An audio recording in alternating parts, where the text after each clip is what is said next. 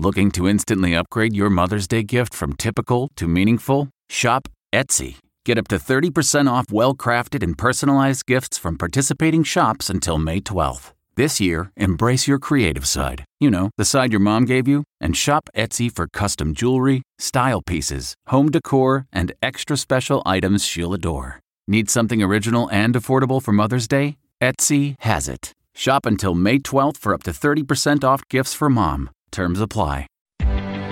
Reporter's Notebook.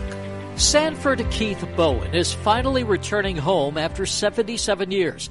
The remains of the Ohio soldier killed while fighting in France during World War II have now been positively identified. Bowen was 26 and part of the Army's 45th Infantry Division when his battalion was surrounded by German forces. Only 2 men from his company made it through German lines, and the rest were captured or killed. His body could not be immediately recovered because of heavy fighting.